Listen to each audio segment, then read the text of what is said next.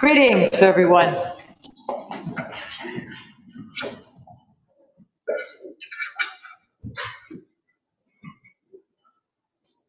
Let the words of our mouths, Lord, and the meditation of all our hearts be acceptable to you, O Lord, our rock and our Redeemer.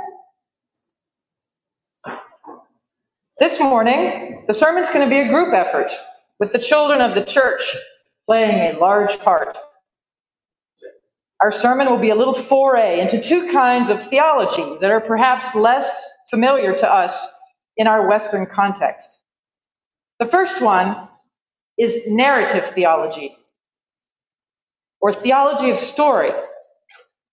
Narrative theology belongs to a larger category called theology of enculturation. That means a theology that is deeply rooted in local culture, society, history, and art. It is a very concrete way of talking about God and about the Christian faith, and it is particularly well adapted to cultures in the global South that may not have a large array of abstract terms like contextualization. So, for example, instead of talking about contextualized Asian theology, an Asian theologian might call his book Watermelon Theology. Narrative theology emerges from the local context and culture, and it is a participatory, popular theology, articulated by the people through story, description, cultural preferences, references, and depictions of all sorts, like you will see this morning.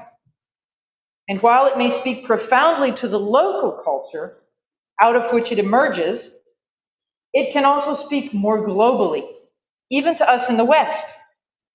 Who doesn't enjoy and learn from a good story? Today you will hear two kinds of stories: descriptions and reflections by our children on the scripture passages from today's lectionary, and stories from the lives of Christians in the global South. The other kind of theology that will be at play today is child theology. Child theology is a process by which a community, quote, does theology with a child in its midst. The theological reflection and engagement that comes from this kind of theologizing is meant to further the mission and ministry of the whole church, not just work with children.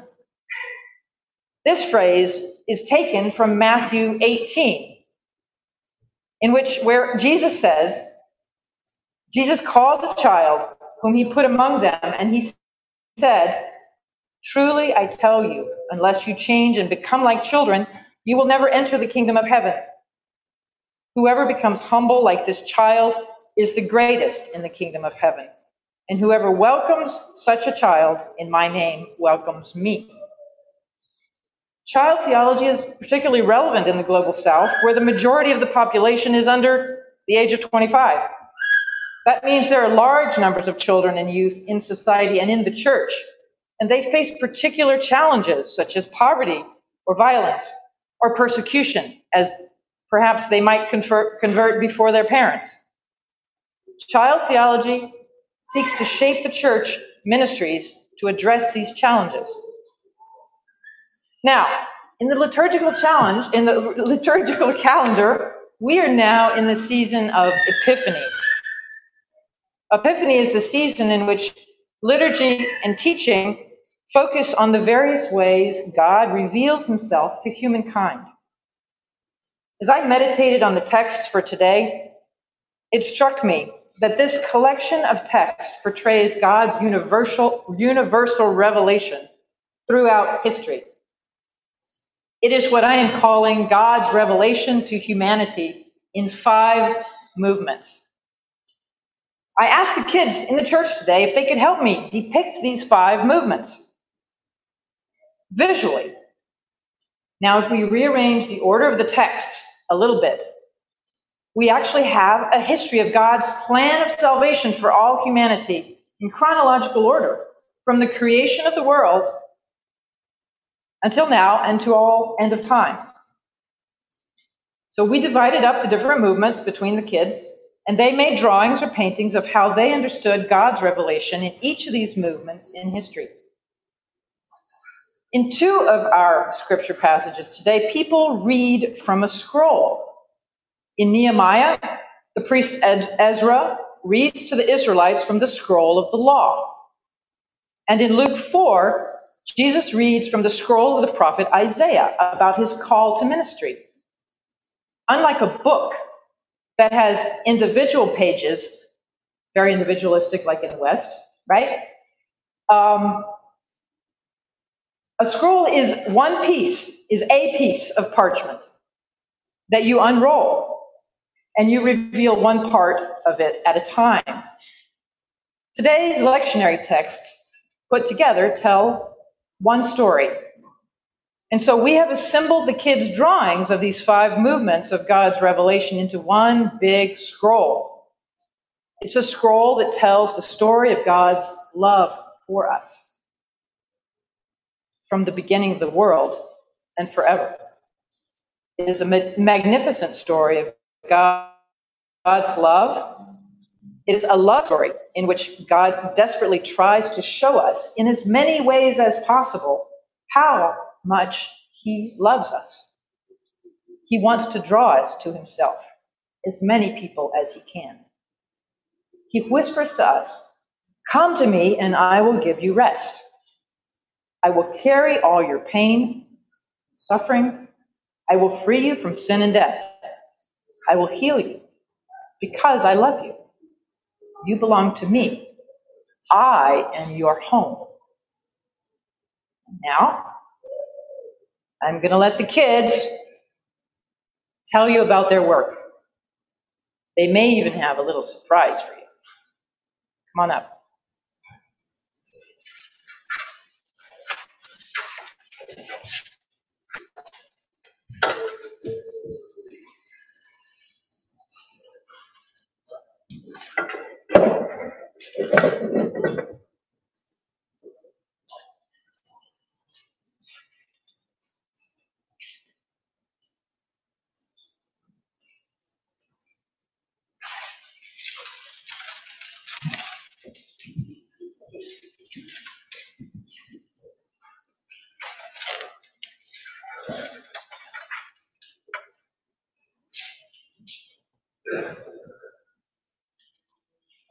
First, God reveals himself through creation. This painting that I made represents how God reveals himself through creation. The creation of nature and formation, and most relevant to Psalm 19, the skies. Sometimes just looking at creation is enough to understand God's majesty and splendor and beauty and gracefulness. I love how this passage describes the skies. It's not a message with words. You don't have to speak a language or have able hearing. Everyone can look up at the sky and have a better understanding of God. The artwork here is by Zoe, Lachlan, and Justine. This is what they say about their drawing. In Psalm 19, God reveals himself through the law, which is represented by the scales in this drawing. It says that it is more precious than gold, represented by the gold bar, and sweeter than honey, represented by the honeycomb. The law is right, giving joy to the heart, represented by the shining heart. The praying figure represents obedience to God.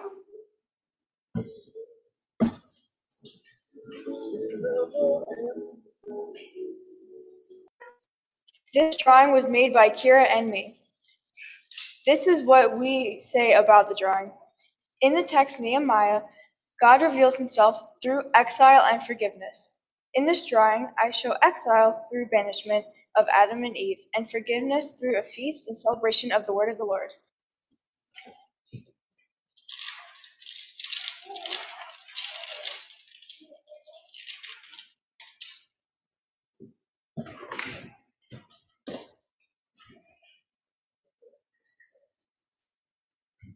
This painting was made by Samantha and me. This is what Samantha says about it. In the Luke passage, God reveals himself through Jesus, saying that all these words about himself will come true, and they do come true. In this painting, I showed Jesus teaching a class about himself and God. And I say, in Luke 4:14 through 21, God the Son reveals himself by beginning his ministry, the first step in the process of giving light to the world. He announces himself as God's true Savior and fulfills Isaiah's predictions. In the painting, Jesus begins his ministry in an area that could be Nazareth or could be any of the many other places in which he ministers. And while at the time he didn't have a lot of followers, he would grow and become God's light in the world.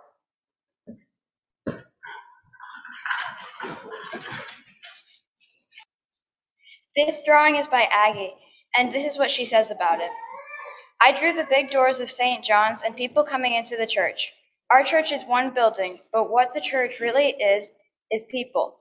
We're all different at St. John's, but we're one in Jesus.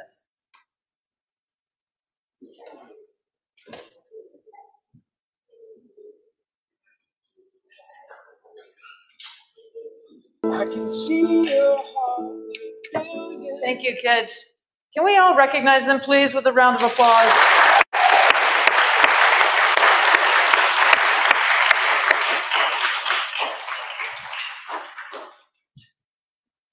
So in all these revelations, from creation to the law, to exile and repentance, to the coming of Jesus, and finally of the church, the body of Christ in the world, God is trying to get our attention.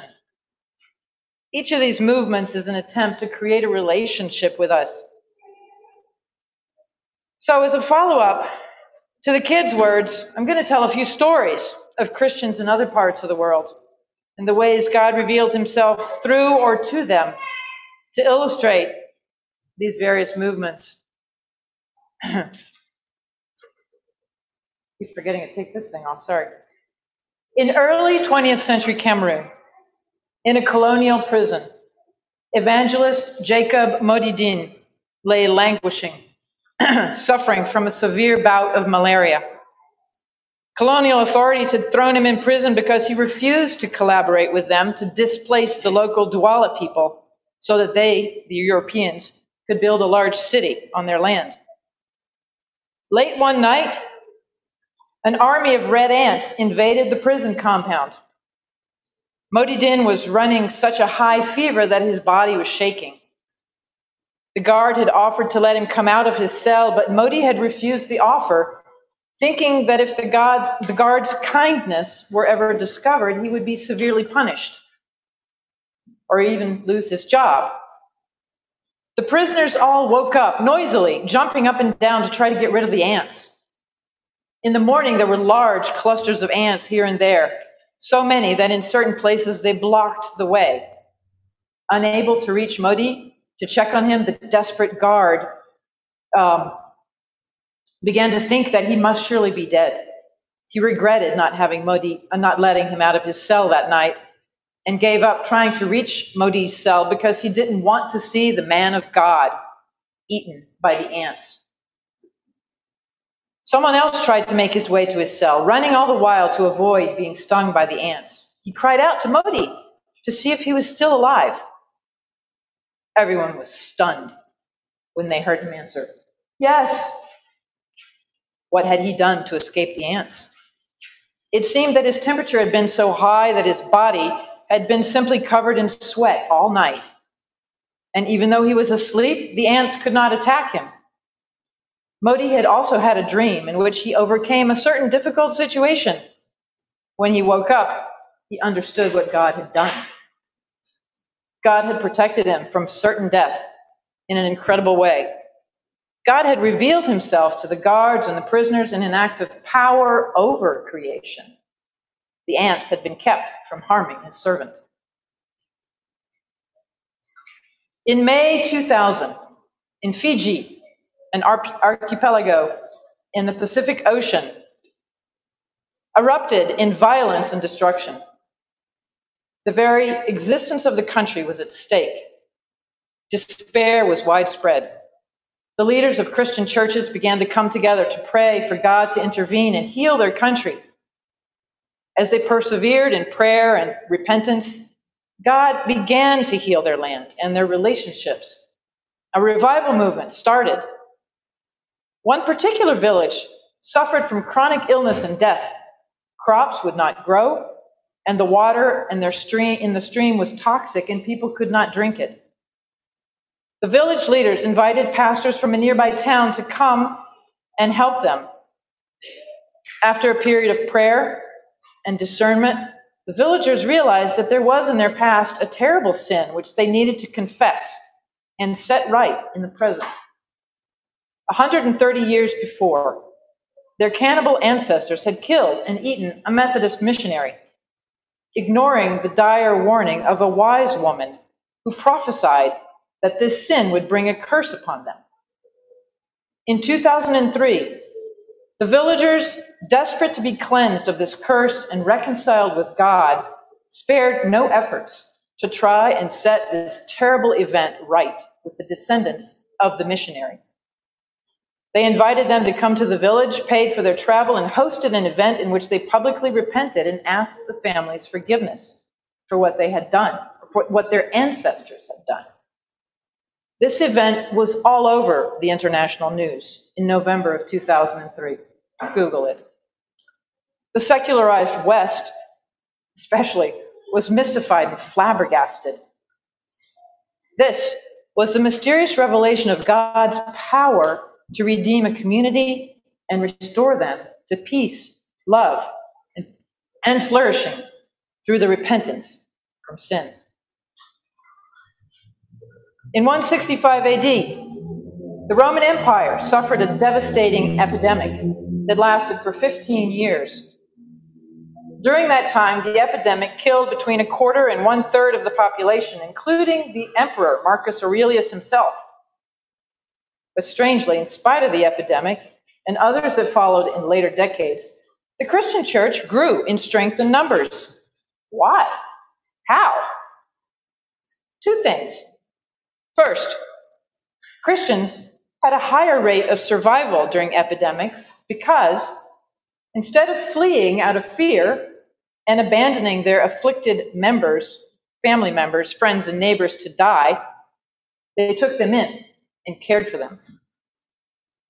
Second, following Jesus' example, they cared for friend and enemy alike. As a result, non-Christians who were ill often returned to health under their care.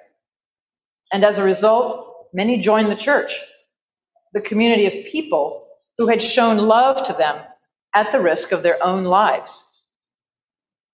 Here, God revealed himself to the pagan world through the love of his people, obedient to his law and to the example of Jesus, his son. And finally, I'd like to tell you the story of a great figure of the global Anglican Church, Apollo Kivibulaya of Uganda. His life and ministry paint a picture of what it is to be the church. A humble and unassuming man, Apollo Kivibulaya never wore shoes. Even in all the hundreds of miles of travel that he undertook to evangelize eastern, western Uganda and northeastern Congo. Today, Kivibulaya is a beloved saint in the Anglican Church of Uganda and Congo. He is recognized as the founder of the Anglican Church of Congo. Apollo was born around 1864 in present-day Uganda. It was called Buganda at that time, in East Africa. At birth, his name was Waswa, which means male elder of twins. In the Buganda kingdom, being a twin brought special status and power both to the parents of the twins, their mother especially, and to the twins themselves. Later, when Apollo became a Christian, he renounced these privileges, choosing to draw his power and identity from God alone. For a while, before becoming a Christian, he was a soldier and was named Munubi for the Nubian military outfit that he wore. But one day, after coming back from a violent campaign, he decided to enroll in a baptism class with the Anglican missionaries. At his baptism, he took the name Apollo because of his admiration for the New Testament evangelist of the same name, and also a prominent Ugandan Protestant. His other name kivebulaya, came from the red jacket he always wore, perhaps given to him by a British soldier. The word means the thing from Europe. When he finally decided to convert to Christianity, he wrote in his diary, "The greed to become a man of God seized me." Apollo married, but his wife died soon afterwards. He decided to remain celibate so that he could better serve God. This is quite exceptional, especially at that time, for an African man.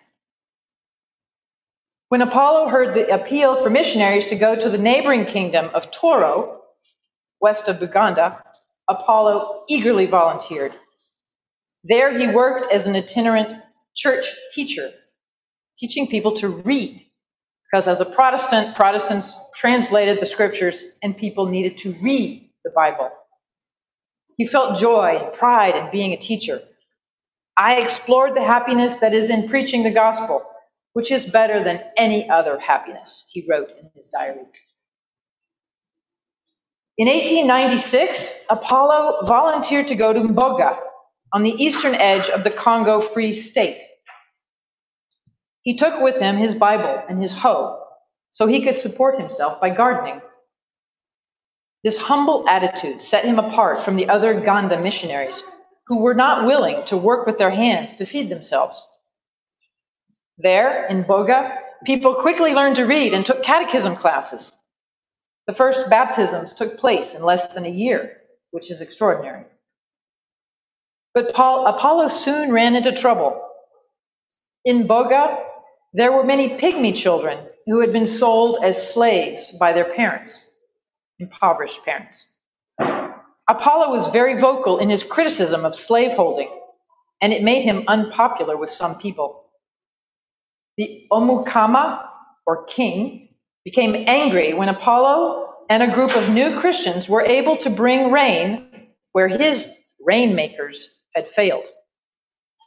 Together, the Christians had prayed fervently to God for rain, and it came. People were also unhappy at the influence Apollo had on women. He protected them and advocated for them. Many women, as well as young men and slaves, came to his classes to learn to read. One day, Apollo was falsely accused of a woman's accidental death and thrown in jail, where he suffered severely.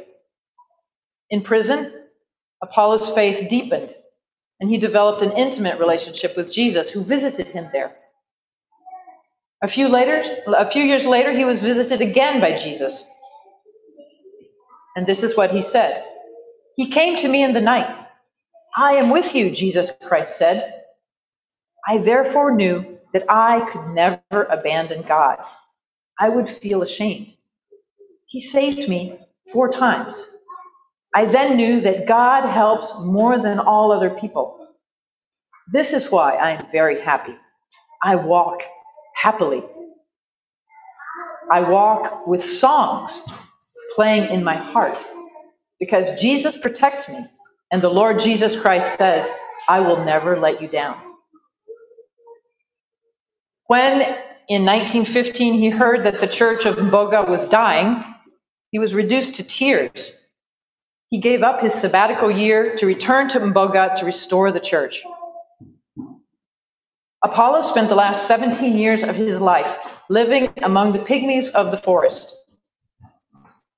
And he said, "Christ appeared to me in the form of a man and stood beside me. It was as if I saw a man who was my brother. He said to me, 'Go and preach in the forest, because I am with you.'" Apollo adopted many girls and boys as his own. He was able to be a missionary to the many language groups in the forest thanks to his children as they grew up, because they came with him on his trips and translated for him. He taught many young people to preach and teach. Thanks to his love for the people, he was able to renew the church that began to flourish again. By the year of his death, he was responsible for 42 churches, 58 native teachers, and 1,426 baptized Christians among 6 ethnic groups. And that's just in Congo. In March of 1933, his doctor told him he had a fatal heart condition. Against the doctor's orders, Apollo immediately set off on the arduous trek back to Mboga. Shortly after arriving, he died on May 30th, 1933. Even in the preparations for his death, Apollo showed his faithfulness to God and love for God's people. He asked to be buried with his head facing west towards the Ituri forest that had become his home and towards the Pygmy people he loved, instead of towards his birthplace in the east in Uganda. He said, "I am still going toward the forest to preach the gospel. Even now my spirit is toward my work." So, why is Apollo's story important for us here in New Haven, a century and a continent away? What lessons for church and mission can we draw for us today from this story? Well, although Apollo was only minimally educated, enough to read in his own local language, he had a global vision for the family of God. Everywhere he went, to foreign people groups, he did everything he could to become one of them. His desire was to stretch kinship from his small place of birth to include peoples of all nations. This included European missionaries at a difficult time in mission history and a difficult place. Although he belonged to the dominant people group of the region, the Ganda, he treated people with humility and love as equals. He did not use his status, his education, his relationship with European missionaries as tools of power and influence. He was a bridge figure between European missionaries and African Christians at a time when millions of Congolese had died as slaves in the rubber plantations in the Belgian Congo. He refused to be co-opted into any group loyalty except to God and his Savior, Jesus Christ. He defended the rights and equality of all people in the eyes of God. Women, slaves, different tribes, different social statuses. And he was not afraid to speak truth to power. He sometimes suffered for it through persecution and imprisonment. He was the apostle to the Pygmies, the first to take the gospel to the Pygmies out in the Ituri forest in DRC. The Pygmies were and still are the lowliest and most despised people group in East Africa. Apollo remains a beloved figure among the Pygmies today. There is a Pygmy hymn that goes, "Who befriended the Ambambuti, the forest people?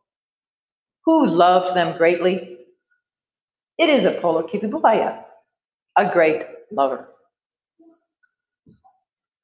Apollo was a key figure in making Anglican Christianity African, not only in outward practices through the use of drums, local music, liturgy, and religious practices, but also theologically.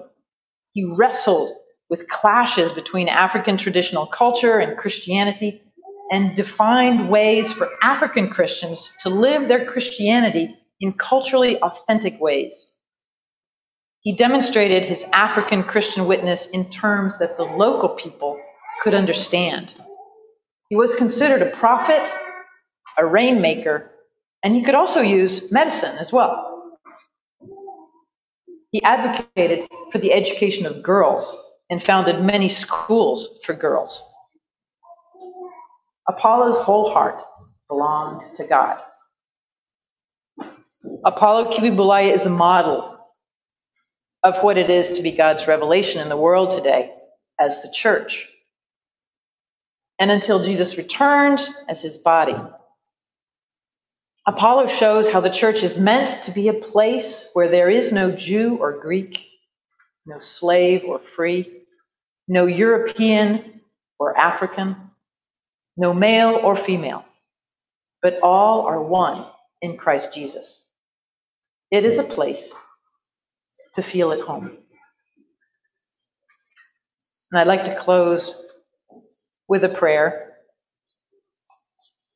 an African spiritual song, but from an African culture on this continent. Let us pray. Take my hand, precious Lord. Lead me on. Let me stand. I am tired. I am weak. I am worn. Through the storm, through the night, lead me on to the light. Take my hand, precious Lord. Lead me home.